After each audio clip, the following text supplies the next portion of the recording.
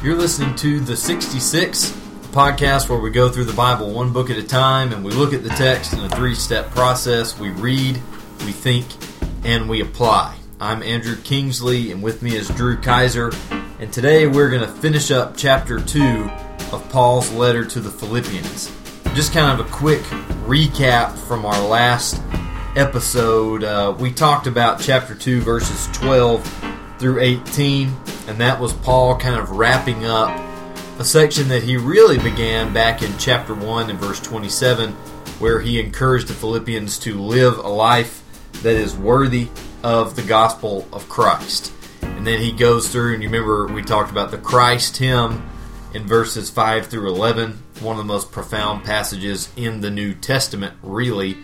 Paul encourages them to do a lot of different things, and now we wind up in verse 19, and it's kind of a big shift in the thought here. Mm-hmm. When you get to the end of the passage that we had last episode, you might remember Paul was talking about the possibility of his death. You can read in verse 17 of chapter 2, "Even if I am to be poured out as a drink offering upon the sacrificial offering of your faith, I am glad and rejoice with you all. Likewise, you also should be glad and rejoice with me." So Paul's saying, even if I do die, I don't think I'm going to die, but even if I do, then I'm going to be glad, and you should be glad too. And then it's into that context that right after that he starts mentioning these two guys. You're definitely familiar with the first one, Timothy. And that's in verses 19 to 24. And then in verses 25 and following, he's going to introduce somebody that we don't see anywhere else in the New Testament, Epaphroditus. And so starting here in verse 19, Paul says this, "I hope in the Lord Jesus to send Timothy to you soon, so that I too may be cheered by news of you. For I have no one like him, who will be genuinely concerned for your welfare. For they all seek their own interests, not those of Jesus Christ. But you know Timothy's proven worth, how as a son with a father he has served me in the gospel. I hope therefore to send him just as soon as I see how it will go with me, and I trust in the Lord that shortly I myself will come also." And that wraps it up for what Paul says about Timothy. And so you can see Paul's plan, as soon as he finds out his verdict from Caesar, from Nero, he's going to send Timothy over there, probably to tell them what the verdict was, and also so he can encourage them, so he can... It's interesting that he's talking about, verse 17, even if I am going to die. He doesn't think he's going to die, but even if I am going to die, rejoice. And then in that same vein, he's saying, I really hope I can send Timothy to you soon, that I can be cheered, that I can have a reason to rejoice from the news of you, and obviously vice versa. You guys can rejoice in Timothy being over there with you. Now, Timothy he's a very important character, or character, I guess isn't the right word, figure, maybe, person. Mm-hmm. I was okay with character. Okay. He's an important character in the New Testament. We don't really spend a lot of time discussing Timothy himself. We talk about the letters the books Paul wrote of Timothy. to him. Yeah. When you read the epistles of Timothy, or to Timothy, you're reading about you're reading somebody's mail, but you don't really think about that person a whole lot, so much as you think about the instructions given to him. And he seems to come more alive in Philippians as a flesh and blood person. Mm-hmm. And these compliments are given to him about his proven worth. And I read somewhere that in a lot of vestibules of homes in Rome and in Roman colonies, it was standard practice to keep busts of ancestors of the family who were virtuous and who had proven their worth. And this was a practice that was done to try to indicate to the children, there's your grandfather, there's your great-grandfather, and he accomplished all these things, and I want you to be like him. And Paul is kind of playing on that practice with Timothy, saying he's not a statue in your vestibule. This guy is a real flesh and blood person of proven worth that you can look at and emulate here and now. You can watch him, and it was a really high compliment that he paid to Timothy there. And then calling him his son is very touching also, and helps us see Timothy in flesh and blood as well. And Paul looked at, he was a man with no flesh and blood children, biological children, but he liked to think of his converts as children. But in particular, he liked to think of men like Timothy, whom he carried along with him and mentored as his children.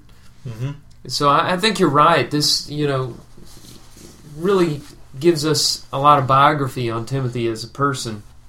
Yeah, there's a lot of stuff here to discuss on Timothy, and in the next section we'll cover some of that, but understood just for the reading portion of this, just to get in your head what's going on here. Timothy is very important to Paul.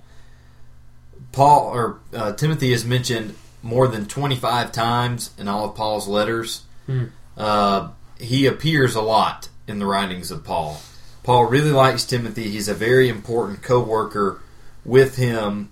And this is all stuff that, is evident really just in the first verse. Paul and Timothy, servants of Christ Jesus, to all the saints who are at Philippi. As we covered in our very first episode on Philippians, Timothy is there with Paul in Rome right now. Yeah. And then as we move forward, and we'll cover more about Timothy in our next section, as we move forward, we're introduced to this new character, Epaphroditus. And we'll just go ahead and read his short story here, starting verse 25. I have thought it necessary to send to you Epaphroditus, my brother and fellow worker and fellow soldier, and your messenger and minister to my need. For he has been longing for you all, and has been distressed because you heard that he was ill. Indeed, he was ill, near to death. But God had mercy on him, and not only on him, but on me also, lest I should have sorrow upon sorrow. And I am the more eager to send him, therefore, that you may rejoice at seeing him again, and that I may be less anxious. So receive him in the Lord with all joy, and honor such men. For he nearly died for the work of Christ, risking his life to complete what was lacking in your service to me. So we have a quick introduction and really the story of this man, Epaphroditus, right here in these few verses. And this is the only time, as we've said, the only time he's mentioned in the New Testament. There might be some question on that, but we can cover that in the next section. The only time that he is mentioned in the New Testament, but he's a pretty impressive man. Paul has great respect for this guy. He honors him. Apparently, he requests that the Philippians treat him with honor, and he tells them why. So I think we're safe in assuming that certainly Paul honors him. He calls him, you can see some of these things that he calls him. He says he's my brother, my fellow worker, my fellow soldier. And something interesting, he calls him a messenger. That's actually the word for apostle in Greek. So Okay. There's some different ideas surrounding this. And we can discuss it in the second section, but just for the sake of bringing it up here, it's most likely... I'm glad you looked that up, because I had assumed, I saw that and that piqued my curiosity as well, and I didn't look it up. I assumed it was angelos, for angel. Yeah, so did I. But Okay. it's just the commentary showed me Good this for is actually you the word for looking apostle. it up. I was really gonna, I wasn't gonna say it was an angel, but I was gonna point out that word is used sometimes, and we're not sure if we're thinking about a celestial being or an actual human messenger. So cut out 5 minutes of our podcast right there. I was gonna have a whole discussion and think about that, but. We can still it's do also that. interesting that he's called an apostle in a general sense, not one of the 12. Yeah, there are a lot sent. In this case, I guess it would be in the sense. Well, the word apostle, or it would be the noun form of it. Mm-hmm. Just like is used when you read apostle, it means one sent, and in the case of the official 12 apostles, these are guys sent out by Jesus Christ, but Epaphroditus was sent by Paul.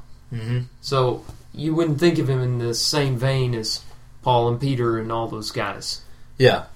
There's a lot to discuss in his designation as apostle, And I do think your translations that say messenger, they're getting the idea across. They're getting it right. I don't think it's a mistranslation of the word. But just know, this is probably also a reason he uses that particular word. As Kaufman points out, it might be to pay a compliment to Epaphroditus. But we can discuss that a little more. I just bring it up now. I want to talk about how news travels in those days in the think section, because there's just a lot in here that reminds you that in those times it was a lot harder to get a letter from point A to point B. And that phrase is one of those.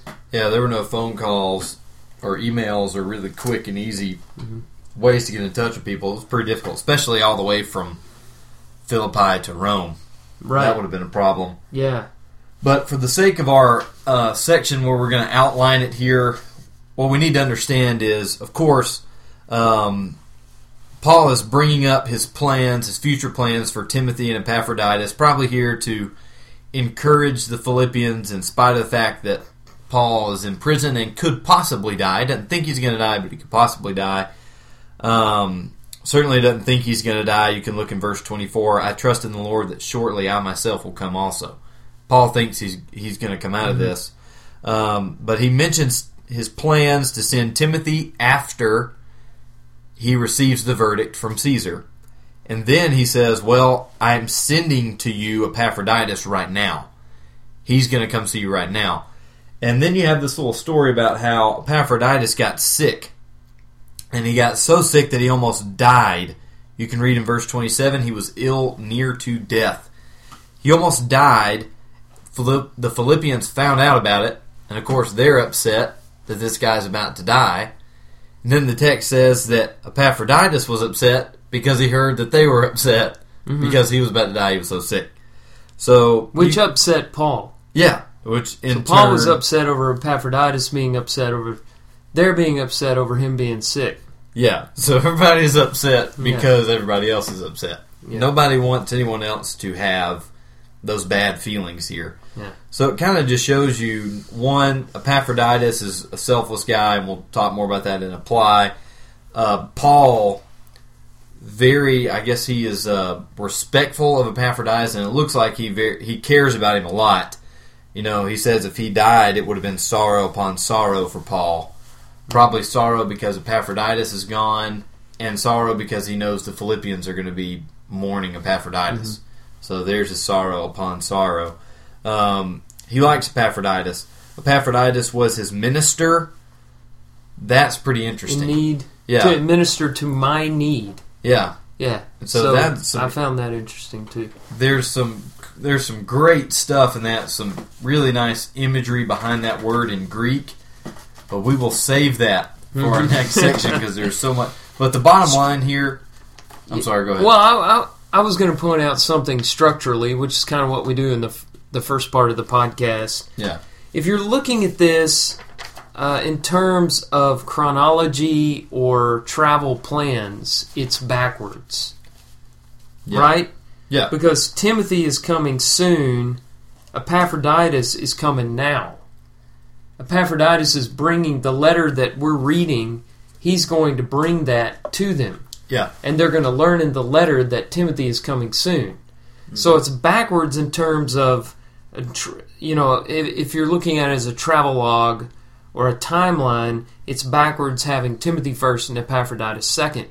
But in terms of climax, like the story, it's in a great order. And I think that's what Paul had in mind. Mm-hmm. First, we'll talk a little bit about Timothy, proven worth. He's a great guy. He's my son in the faith. Now, Epaphroditus almost died. So I think that's what, explains the structure that we're looking at here. And it helps us fixate in our minds, what he's telling them is about to happen. Epaphroditus is coming right now. Timothy's coming later. And then I trust that I'm going to come even after Timothy. So they're going to get a lot of visits. Yeah, and something I failed to mention that I should have is in verse 29, what Paul tells them to do with all this news. Verse 29, he's talking about Epaphroditus. Receive him in the Lord with all joy and honor such men. So again, you have here this underlying theme that we're kind of following through the letter of joy. Mm-hmm. Rejoice in this, rejoice in that, be happy if this happens, be happy if that happens. Here comes Epaphroditus, rejoice when he gets there. Be glad that he's back. So again, we have this theme of rejoicing, following Paul's thoughts throughout this whole letter, really.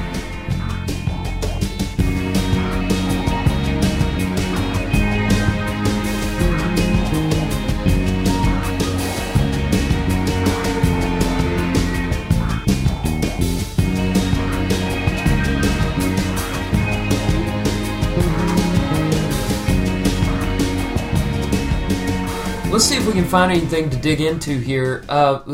Something that we talked about in the first part was how Epaphroditus is named as the person who's going to be carrying this letter that we're studying back to Philippi from Rome.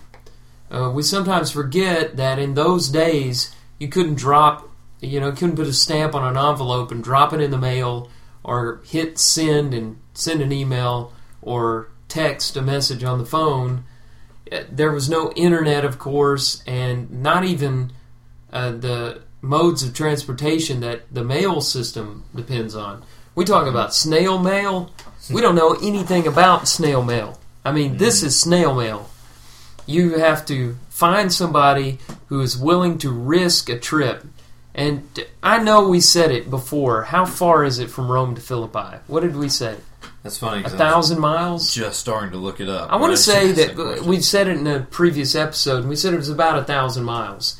He has to take, ship some of that time. Some of that will be on, some kind of an animal, riding in various ancient forms of transportation. Very difficult to do this that Epaphroditus is about to do. And describing him, he describes him as a messenger in chapter 2, verse 25. And you pointed out, and I'm glad you did, that comes from the Greek word apostolos, translated apostle in the official sense, but messenger or one sent will get the job done in this sense, because he's not naming him as an apostle. Not at all. Just somebody that Paul is sending and approving and commending to them. You'll see this a lot with the messengers of the inspired epistles, a commendation, and that was also a customary thing that you'll find in a lot of letters from ancient Rome, is in the letter you'll have a commendation to the person bearing the letter. And it makes sense why we do that. If somebody you don't know shows up with a letter, and his name's not in the letter, you kind of wonder if it was really written by the person who sent it, if it's a legitimate letter. So it helps to be, maybe Paul had a seal or something, and it was sealed up by Paul, and inside that letter, you see the name of the guy that's handing you the letter. You can feel very good about the contents and all the instructions that are given in it. Yeah, that word apostle is used in this way in a couple other places. I'll just read one of them. 2 Corinthians chapter 8 and verse 23. Paul's he's giving a commendation of Titus. To borrow that word you just used. So he delivered the second letter to the Corinthians. Yeah. I guess. Yeah, he says, I'm sending him to you. That's right. Yeah. Verse 23, he says, as for Titus, he's my partner and fellow worker for your benefit. But then, this word doesn't come up for Titus, it comes for these other people. It says, as for our brothers, they are messengers of the churches, the glory of Christ. That word messengers is apostles. Okay. They are apostles of the churches. They are the ones sent. And it bears the idea, Epaphroditus was sent by Paul to the Philippians, but in the first place, the Philippians sent Epaphroditus to Paul to deliver the support, the financial gift from the people of Philippi. They sent Epaphroditus with that money over to Paul. And Paul, Epaphroditus, maybe he got there and decided, I'm going to stay and help Paul for a while. Maybe that was the plan from the beginning. Yeah. But either way, that's you got to trust somebody deeply to send money. Yeah, and probably a pretty good amount of money. My first trip over to Russia was in 1998 before the debit cards were... I mean, they were around, but the technology wasn't there. And this was not why I was going over, but I was going over with my dad. And we met with the person who was giving us all the travel arrangements and visas and all the things that we needed. And he said, I also need you to carry some money over with you. And we're like, okay, well, how much? $40,000 in cash. Oh, wow. And so we got these little money pouches, and I put $20,000 under my clothes, and my dad put $20,000 under his clothes. Fanny packs?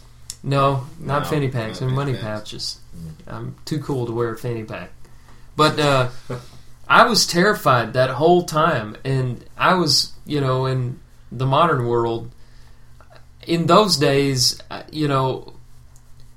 can imagine how dangerous that would be to carry over some money for the support. But we were doing that, and I felt very good about doing that. We were carrying over money to pay preachers' salaries, and over there, that would support more than one preacher for a whole year. So we're taking, maybe 3 preachers' salaries for a whole year that would last them over there. And, it was a very important service, and they wouldn't have given it to us if they had not trusted us. Yeah. And Epaphroditus, he could have dropped off the grid with this stuff and had himself a good time. Yep. But, so by this point, it's pretty safe to put a letter in his hands and have him come back. So I still am dying to get into this angelos thing, angel. Oh, yeah. Because, it's similar to the way apostle is used in these senses. Mm-hmm. In the book of Revelation in particular, before each letter in Revelation chapters 2 and 3, you have the beginning, to the angel of the church at Ephesus, write. To the angel of the church at Sardis, write. To the angel of the church at Smyrna, write. Yeah. Every time, and there's a lot of discussion about what that is, and of course, a lot of folks want to make that celestial angels, heavenly beings, because they get caught up in the... they really get caught up in the images of Revelation and the heavenly figures that are found there, but that might just be a human messenger. Yeah. And they were so important and embodied the church itself to these authors of these inspired writers that a lot of times they kind of thought about the church as they looked at the messenger.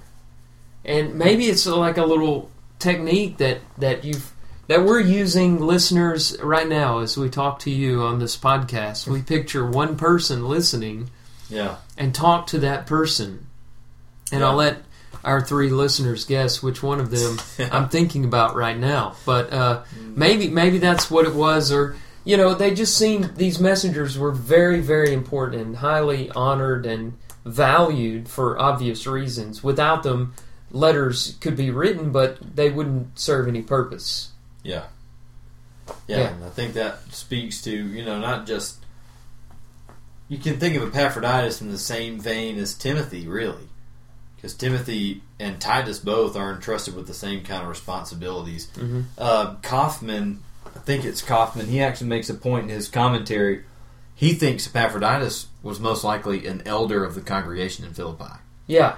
Because they're thinking, who else are we going to send? Right. Than one of the guys that's supposed to be more qualified than the rest to do this kind of a job. And that's a really interesting idea. I think that's a safe assumption that he was an elder, maybe a preacher or a deacon, but he had to have been a leader in that church. Oh, yeah. And he was, since we're talking about Epaphroditus, we're kind of doing this backwards, but since we're already on Epaphroditus... Okay. You want to go... Get into him? I've just got something real quick to kind of add to why he's so impressive. Paul calls him, minister to my need, right there in that same phrase we're looking at, your messenger and minister to my needs. That word for minister is a Greek word that's, there's a word for minister or servant, and it's deacon. Yeah. Pretty much just deacon in Greek. And then there's another word that it's used in a little bit of a different context. And I'm flipping to my notes here. Used in a little bit of different context. A weird word, liturgikos. Mm-hmm. Weird word. But William Barclay has got a really interesting statement like about religious this. word, right? Yeah. Well, I guess, yeah, it became one, but originally, in secular Greek, this was what Barclay says is, this is a magnificent word. In the ancient days in the Greek cities, there were men who, because they loved their cities so much, at their own expense undertook certain great civic duties. It might be to defray the expenses of an embassy, or to spend the cost of putting on one of the dramas of the great poets, or of the training of the athletes who would represent the city in the games, or of fitting out a warship and paying a crew to serve in the navy of the state. These men were the supreme benefactors of the state, and they were known as liturgikos. So these are guys that, at their own expense, serve their city-state. You know, they're like guys who... philanthropists. Yeah, I guess. They will... But they're not thought of... I wanted to throw out my $500 word. Oh, yeah. They're not thought of as, people kind of have a bad attitude, I guess, towards some of those people today. That wasn't the case. These guys were looked at as helpers, as selfless people for giving all of this stuff so for the better of the city-state. Mm-hmm. So it implies that he possibly spent a lot of his own money to make this trip over to Paul, to provide for his own needs, maybe some of Paul's needs. Mm-hmm. Although we know that, he carried a gift from the church. Yeah. According to chapter 4, verse 18. And we don't want to spend too much time over there because we're going to be getting there soon. But, he brought some of that, but that word may imply that he spent some of his own money. Yeah. To do this. Right. Isn't that kind of... Yeah, I think... The imagery behind the word that you were given there? I think that's definitely a good assumption to make, because he obviously has got Paul's needs in mind before his own, and certainly the advancement of Christ before his own, just like Paul did, back in chapter 1, because he nearly died for the work of Christ. Mm-hmm. So obviously Epaphroditus' plan here, he's really a helper. And the more I've been studying this today, and we've been talking about it. Epaphroditus is a very, very impressive guy. Yeah, he is very selfless, and he is willing to do whatever he can. He's qualified to do probably some of the most difficult work, worthy of all this honor. And then here he is, serving Paul. Paul, keep in mind, Paul is chained to a guard right now.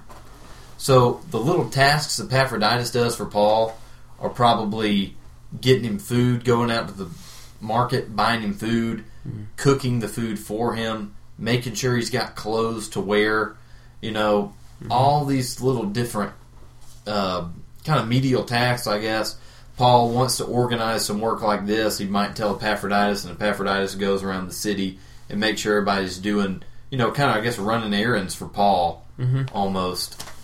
Yeah, that's the way I picture it, and Paul always had helpers around him like this. There's another one in the letter to the Colossians named Epaphroditus. Mm-hmm. Not the same guy, but this is another guy who was from the church at Colossae, who'd come to see Paul. Paul was sending the letter to the Colossians back with him. And, of course, Titus did that. Luke did that. Timothy did that. John Mark did it near the end of his life, or at least, he asked for him. These people were very important to Paul.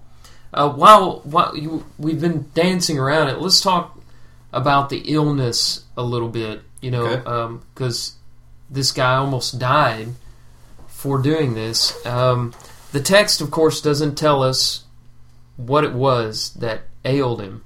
Mm-hmm. And we're just left to speculate, but we like to do that here on the 66. And so, do you have any ideas of what it could be? It could be Well, first of all, the big category is it could be an accident. He could have had an accident on the way. Yeah. Or he could have contracted some disease due to exposure to the elements, or due to, Rome versus his home. Yeah. I want to think that this was done. He got sick because he was doing this. Yeah. And that's the way it reads. It says he nearly died for the work of Christ, risking his life to complete what was lacking in your service to me. So it doesn't look like, he got over there and just, got sick, and he would have gotten sick anywhere. Yeah. He got sick because he made this trip and because he was in Rome. That much is sure. Yeah, it could have been from the conditions of his travel. The weather made him very sick. He had some kind of injury that led to a really bad, it got infected or something, led to a bad illness. Or one of those commentators I was reading today said something about overexertion. Mm-hmm. Maybe he was working too hard. I can see that. I can see that happening. Definitely. But yeah, it's really interesting to think about what exactly, what made him sick to the point of death. And I think regardless of what it was, it could be any of those things. But I think the point is what you just brought up. It's not like if he had stayed in Philippi, he would have gotten that illness. Mm-hmm. It was a direct result of something that he did, whether it was his travel, or whether it was the time he was spending in Rome. As a result of his service, he got deathly ill. He almost died. All right, now here's another thing. So Paul is an apostle, right? Yeah. And he has spiritual gifts. Not only that, he has the ability to impart spiritual gifts. And in 1 Corinthians chapter 12, at the first part of that chapter, about verse 7 and following, he gives a list of the kinds of spiritual gifts that he imparts to other people. And one of those is gifts of healing. Mm-hmm. Now here is Epaphroditus, and Paul is telling us that if he had died, he would have had sorrow upon sorrow. And you see, he uses the word anxiety to describe, his feelings here. And he knows that they were very distressed because he was ill. Mm-hmm. So my question is, what is a gift of healing for if it's not for this situation? Why didn't he heal Epaphroditus? And I'm asking you, Andrew, to answer that question. Oh, yeah. No problem. Well, I don't know. But I think either way... Don't you think that's... Well, and you can think about it in terms of Paul's own thorn in the flesh. If Paul had the power of healing, why didn't he heal himself? Maybe it comes back to... I don't know any cases of people healing themselves. Yeah. But there are cases of people healing others. Yeah. Here's what I think. I think that we read into these passages in the Bible a miracle every day. Mm-hmm. That's what we think the Bible times were like. Just miracles happening all over the place. Mm-hmm. And then we try to we react to that these days in two ways. On the one hand, we think they're still happening every day, and we interpret stuff as miraculous when it's not miraculous. It might be providential, it might be coincidental, but it's not miraculous. The other side of it is skepticism about what's in the Bible. Mm-hmm. Hey, it's not happening today, so it didn't happen back then. And I think in between that is a more realistic view of what occurred in the Bible in terms of miracles. They were kept to a minimum and used only for specific purpose, which is the revelation and confirmation of the Word of God. Mm-hmm. And Jesus, when he was tempted in the wilderness, is a great example of this. The man is starving, you could say, to death. Mm-hmm. And Jesus can do anything. He created the world, but when Satan came to him and said, "Command these stones to be made into bread," he refused to do it. Mm-hmm. And there are a lot of reasons why he refused to do it, but one of them was that it would be an abuse of his miraculous power. His miracles were not there to work on his own benefit when he was alone and nobody around him was watching. Mm-hmm. And so Paul, whether he was restrained from doing this by the Spirit or by God, or whether he chose as a Christian not to do it, he was not going to use a miracle just to benefit himself. Mm-hmm. Those miracles only were worked to reveal or confirm the Word of God.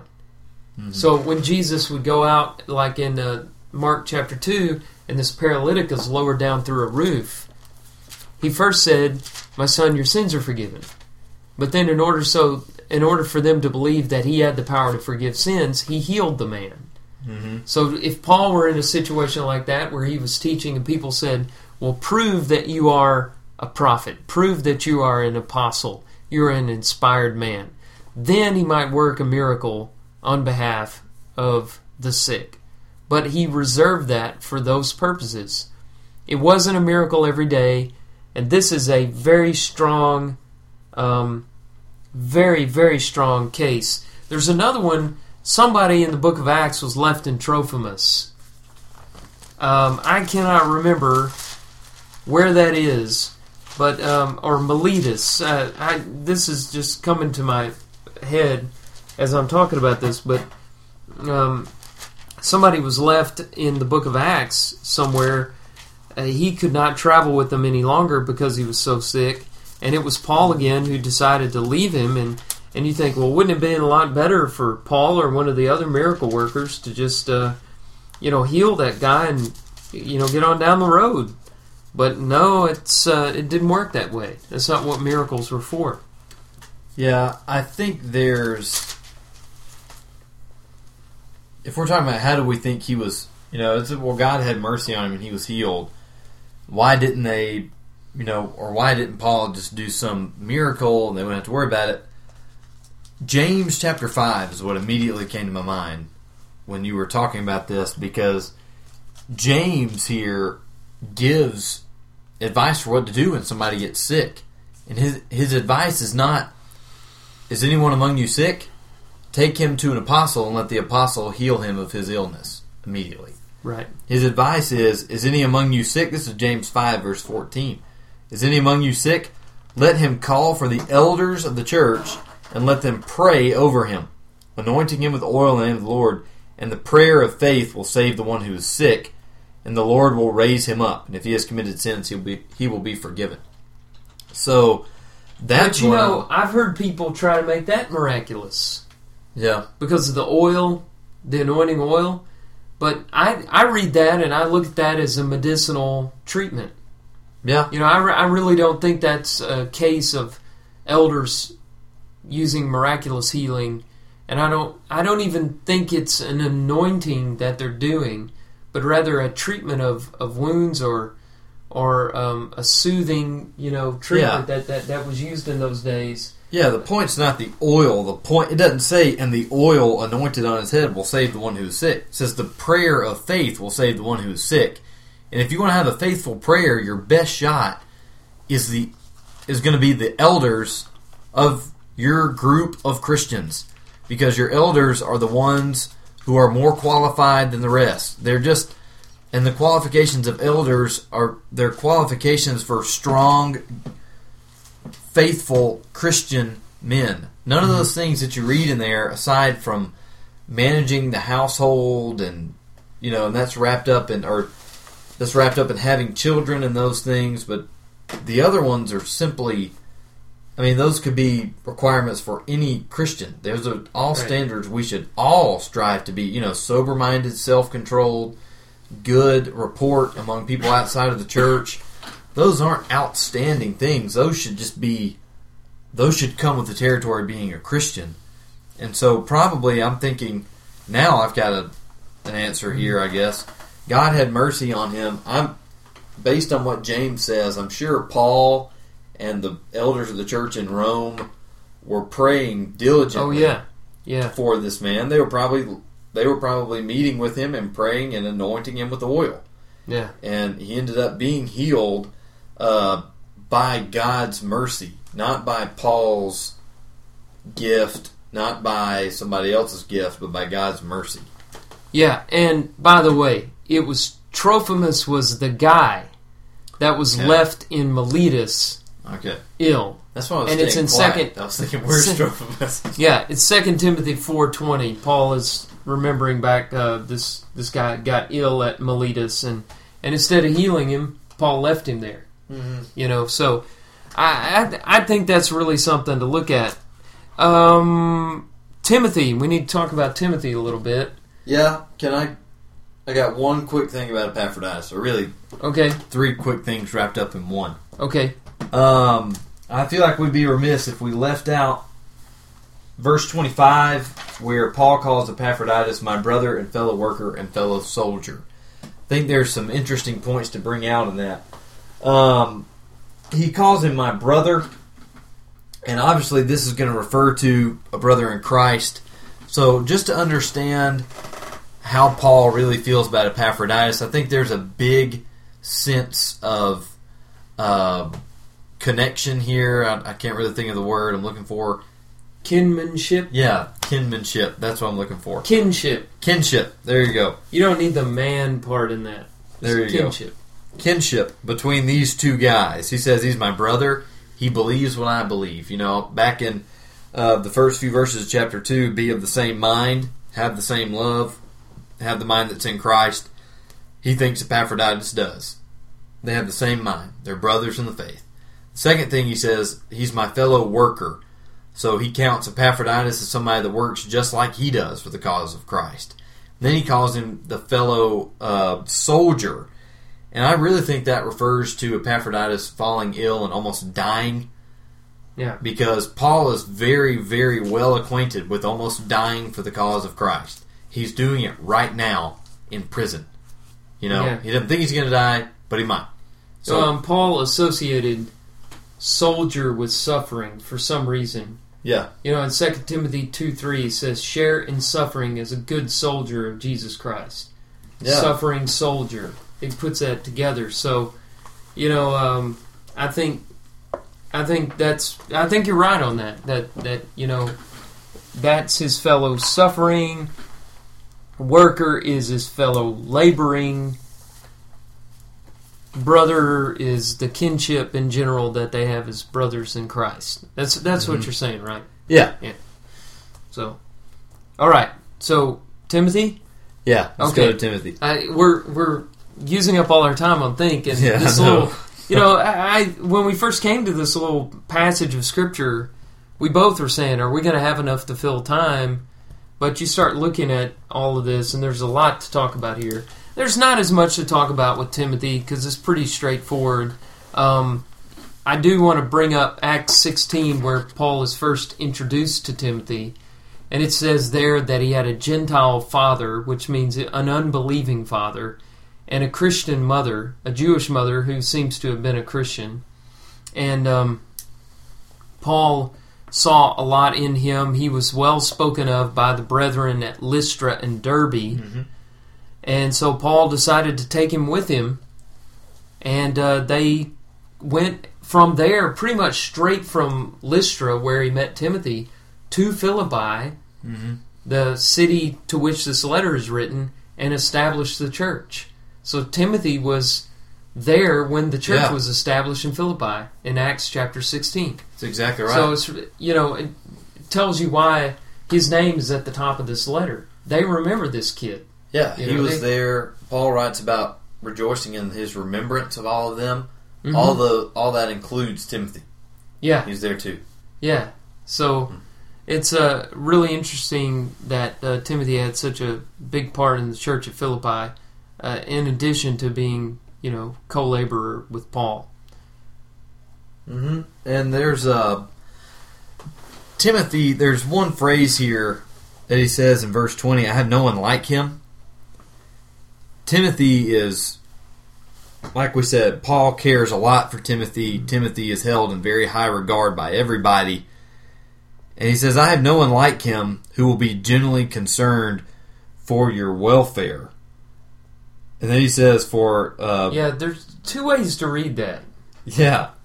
It's like... Do you know what I mean? He could say, I have no one like him, comma, he genuinely cares for you. Yeah. Or he could be saying, I have no one like him who cares about you. Yeah.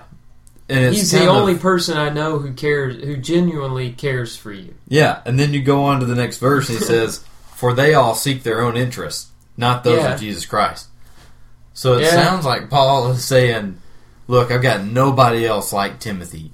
Timothy genuinely cares for you guys. The rest of these guys are worried about themselves, not about Christ. Yeah, but the 800-pound gorilla in the room is Epaphroditus, right? Yeah. Yeah, he's coming next in 2 verses later. What about me? Yeah. I almost died. Yeah.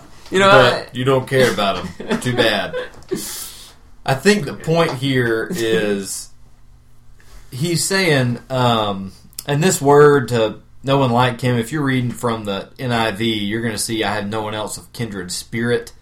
If you're reading the American Standard or King James Version, New King James Version, it says, I have no one like-minded, or no man like-minded.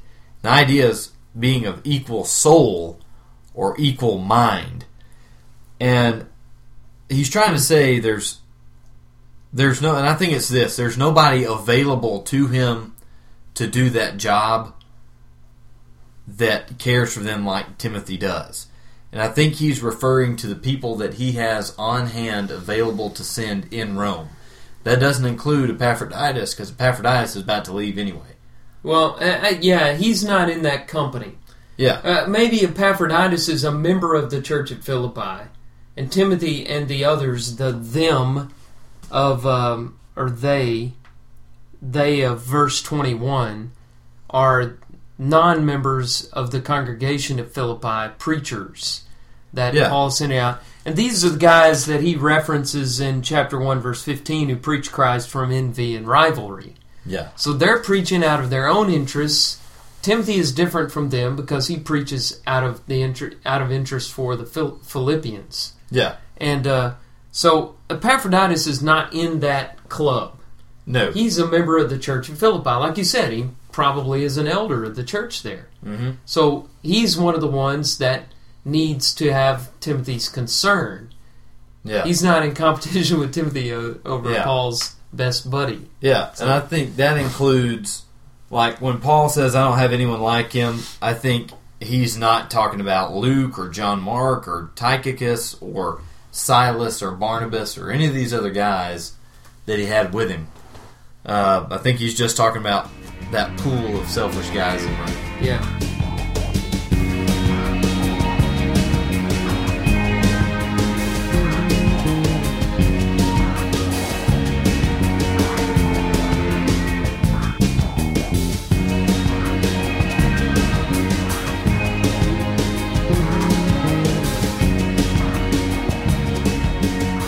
Let's make this really practical and talk about some lessons that we can learn. One thing that I see here is a theme of concern. Everybody is concerned about other people. Mm-hmm. And you've got Timothy. He has genuine concern for the welfare of the Philippians, contrasted with those who preach out of rivalry and conceit, who are not concerned about other people. And then you've got Epaphroditus, who almost died, but he wasn't worried about himself. Verse 26 says he was distressed because they heard that he was ill.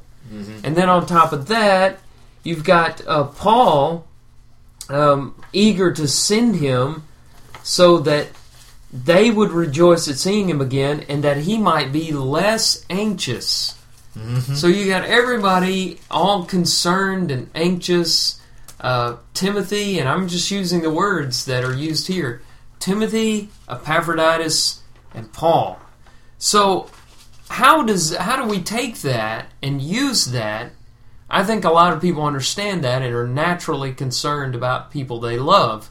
But how does that compare or contrast with Philippians 4, 6 through 7? Do not be anxious about anything. How do we reconcile those two things within the same letter?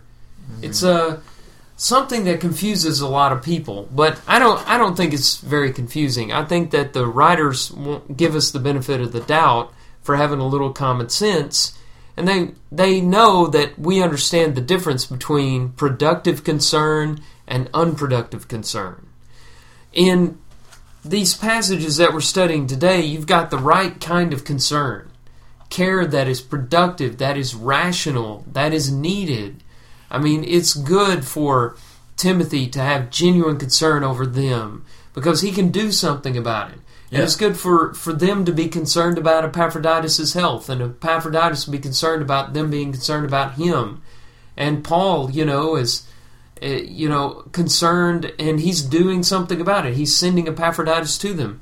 By the way, it reminds me of that list in 2 Corinthians 11 of all the trials that Paul has been through. Now, this list includes stonings and beatings, imprisonments and shipwrecks, but it climaxes with the daily pressure on me of my anxiety for all the churches. And the word is anxiety there. Mm-hmm. So that's productive anxiety, productive care, productive concern. Now, when Jesus in Matthew chapter 6 says, don't worry, and when Paul says in Philippians 4:6, don't be anxious about anything, he's talking about that irrational, unproductive anxiety that leads to nothing, that ruins your life, that saps your energy, that keeps you frozen in your tracks, keeps you from doing anything that you should be doing. Yeah. I think the word that Paul chooses to use talking about Epaphroditus in verse 26 says he has been distressed because he heard that you were ill. Mm-hmm. If you look at the American Standard Version, it says sore troubled. If you look at I like the King James Version. It says sore troubled. Yeah, that sounds pretty old. Something like from an old hymn or something they sing in church. But I like what the King James Version says. It says full of heaviness. Mm-hmm. Yeah, that's I do the like idea. that. Yeah, that is the idea behind it. Yeah. I looked it up one of my little lexicons in the office. It says intense inner agitation. I like full of heaviness better. Mm-hmm. Full of heaviness is good. It's the same word used of Jesus when he was praying in the garden. Mm-hmm. And this is not just like a worried, like that kind of anxiety, just like freaking out worried. Mm-hmm. This is a very serious feeling of concern for someone else, or a deep concern. This is not just Paul is not anxious about, or here I guess it's Epaphroditus. He's not anxious about like, tomorrow I've got to make sure I go and get Paul's food at this market and this and that and the other. Right? Blah, blah, blah. Yeah, that's not what he's. That's a good point. It's not just like little fleeting anxiety that's quickly remedied, by getting a task done. This is a deep concern. I really like that full of heaviness. Well, I encounter a lot of people who feel a lot of guilt, which is another form of worry. Yeah. Over worrying. I'm terrible about worrying. I know it's a sin, but I can't stop it. And they worry about worrying. Yeah. But if you take this to the extreme and say absolutely no worrying, what kind of people would we be? There'd be a terrorist attack, and we'd be like, well, hey, everything's going to work out okay. Yeah. And, somebody lose a loved one, and we'd be so unsympathetic towards them. So we use a little common sense here. There is worry that is productive, and there's worry that is unproductive. Yeah. Now, tied in with that is the second application. Epaphroditus here showing this concern is an example of what we talked about last week, 2 weeks ago in chapter 2, verse 3. Do nothing through rivalry or conceit, but in humility, let everyone, in humility, count others more significant than yourselves. Mm-hmm. So he's ill, but he's concerned about their worrying about him being ill. Yeah. So that's a perfect example of counting somebody more important than yourself. Okay. I just had a thought. You can tell this is wrong. But I think there's a difference in productive concern and unproductive concern. Unproductive concern is Epaphroditus being worried to death about the fact that he's so sick he could die. Productive concern, he's looking past that. He's not concerned about himself dying. He's concerned about the negative effect that that's having on the rest of the people in Philippi. Mm-hmm. You know, he's not focused on his situation of, oh, I'm sick, I'm going to die. How am I going to handle this? I can't. And that was in God's hands. Yeah. I mean, that was something that he nor Paul could do anything about. Yeah, he was not anxious about that. So he wasn't going to worry about that. But he was worried about the needs of his brothers in Philippi. Yeah, so I think he could do something about that. Yeah. That's great. Yeah. All right, we're moving quickly because we ate up all our time in think. But let's get to verse 30. Or verse 29. Receive him in the Lord with all joy and honor such men. I think that's a third application that we could talk about. Honor the loyal workers and soldiers in the kingdom of Christ. You know, too often we have elders and preachers and deacons and Bible class teachers and other workers who may not work in the teaching of the gospel who just go unnoticed. They're taken for granted. Mm-hmm. There's a lot of preachers out there that would like to retire, for example, who can't retire because the church hasn't honored them at all. And there are a lot of people who,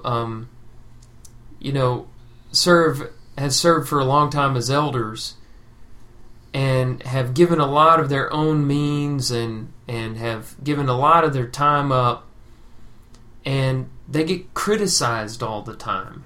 And people complain all the time. And I realize that preachers and elders, teachers make mistakes. And they need to be held accountable when they make mistakes. Yeah. However, at the same time, we can't always be complaining about them and griping, because the simple fact of the matter is it's easier to stay free from mistakes when you're doing nothing. But when you're out there doing something and making decisions, you're going to be unpopular at some point. And you're going to, I heard somebody say one time, if you get to the end of the year and you look back and you see that you haven't made any mistakes, it's probably because you haven't done anything. Yeah. So we have to give these guys some credit. And Hebrews 13:17 says, obey your leaders and submit to them, for they are keeping watch over your souls as those who will have to give an account. Let them do this with joy. And this is one of the themes of the book of Philippians. Let them do it with joy and not with groaning, for that would be of no advantage to you. If we make these laborers in the kingdom, these soldiers, miserable, who hurts the worst from that? The average church member. Yeah. The average church member. What if we run all of our preachers off? Who gets hurt the worst? Those preachers, they're going to go get jobs somewhere, making a lot more money, doing a lot better than they were as preachers. Elders, they can quit and focus on their families and deal without the headaches. But who's going to really suffer? The writer of the book of Hebrews says it's going to be you. So think about it. Yes, if somebody needs to be held accountable, hold them accountable. But it's no advantage to you to just be a thorn in somebody's side all the time. Just because you can. Yeah. And I think I want to bring up this point with why we should have respect. I know we're running out of time, but why we should have respect for these kind of people, why we should treat them with honor. This is why he wanted them to treat Epaphroditus with honor. Just think, just common sense tells you to react to a Christian who is above reproach, not open to the charge of debauchery. He is not arrogant, he's not quick-tempered, not a drunkard, not violent, not greedy for gain, but he is hospitable, a lover of good, self-controlled, upright, holy, and disciplined, holds firm, and he is trustworthy to the word as it is taught. He can give instruction in sound doctrine, and he can rebuke those who contradict it. I mean, common sense tells you anybody like that, you treat with honor. Mm-hmm. Because, they're worthy of it. Those are the qualifications of elders listed from Titus chapter 1. Mm-hmm. That's what I just read. This guy Epaphroditus is probably an elder. He could have been an elder. I mean, we don't know if he was married or had a kid, but all those kind of arguments aside, those other qualifications, he fits. He could have been an elder. Yeah. So I think translate that to today's church for us. You know, you honor your elders. You might not agree with every little decision they make about what time church is going to start and, you know, what color this is and that is and how the building looks and how this and that and the other. But at the end of the day, that stuff doesn't matter. You still have to recognize, instead of focusing on, and this goes back to last episode, do things like grumbling or complaining. Are you looking for the things to kind of bring your elders, deacons, ministers down? Like, are you trying to find something wrong with them? Or are you trying to encourage them for everything they've done right? Every elder, every deacon, every minister is going to make 1,000 good decisions. They'll make 100 bad decisions probably. But people just want to focus on that bad instead of treating them with the honor that they should and really holding these people in high regard and encouraging them as much as they can. Yeah. Well, we're out of time. Thank you once again for joining us on the 66. Tell your friends about us. We're spreading the word, and we're getting more and more listeners and hearing more people talk about what we're doing here, and we appreciate all the positive feedback. You can send us email at akingsley@arcoc.com or dkaiser@arcoc.com. Our website is the66.net. You can follow us on Twitter at the 66 Podcast. Next week, we're going to continue the book of Philippians as we get into chapter 3. I hope that you will join us then.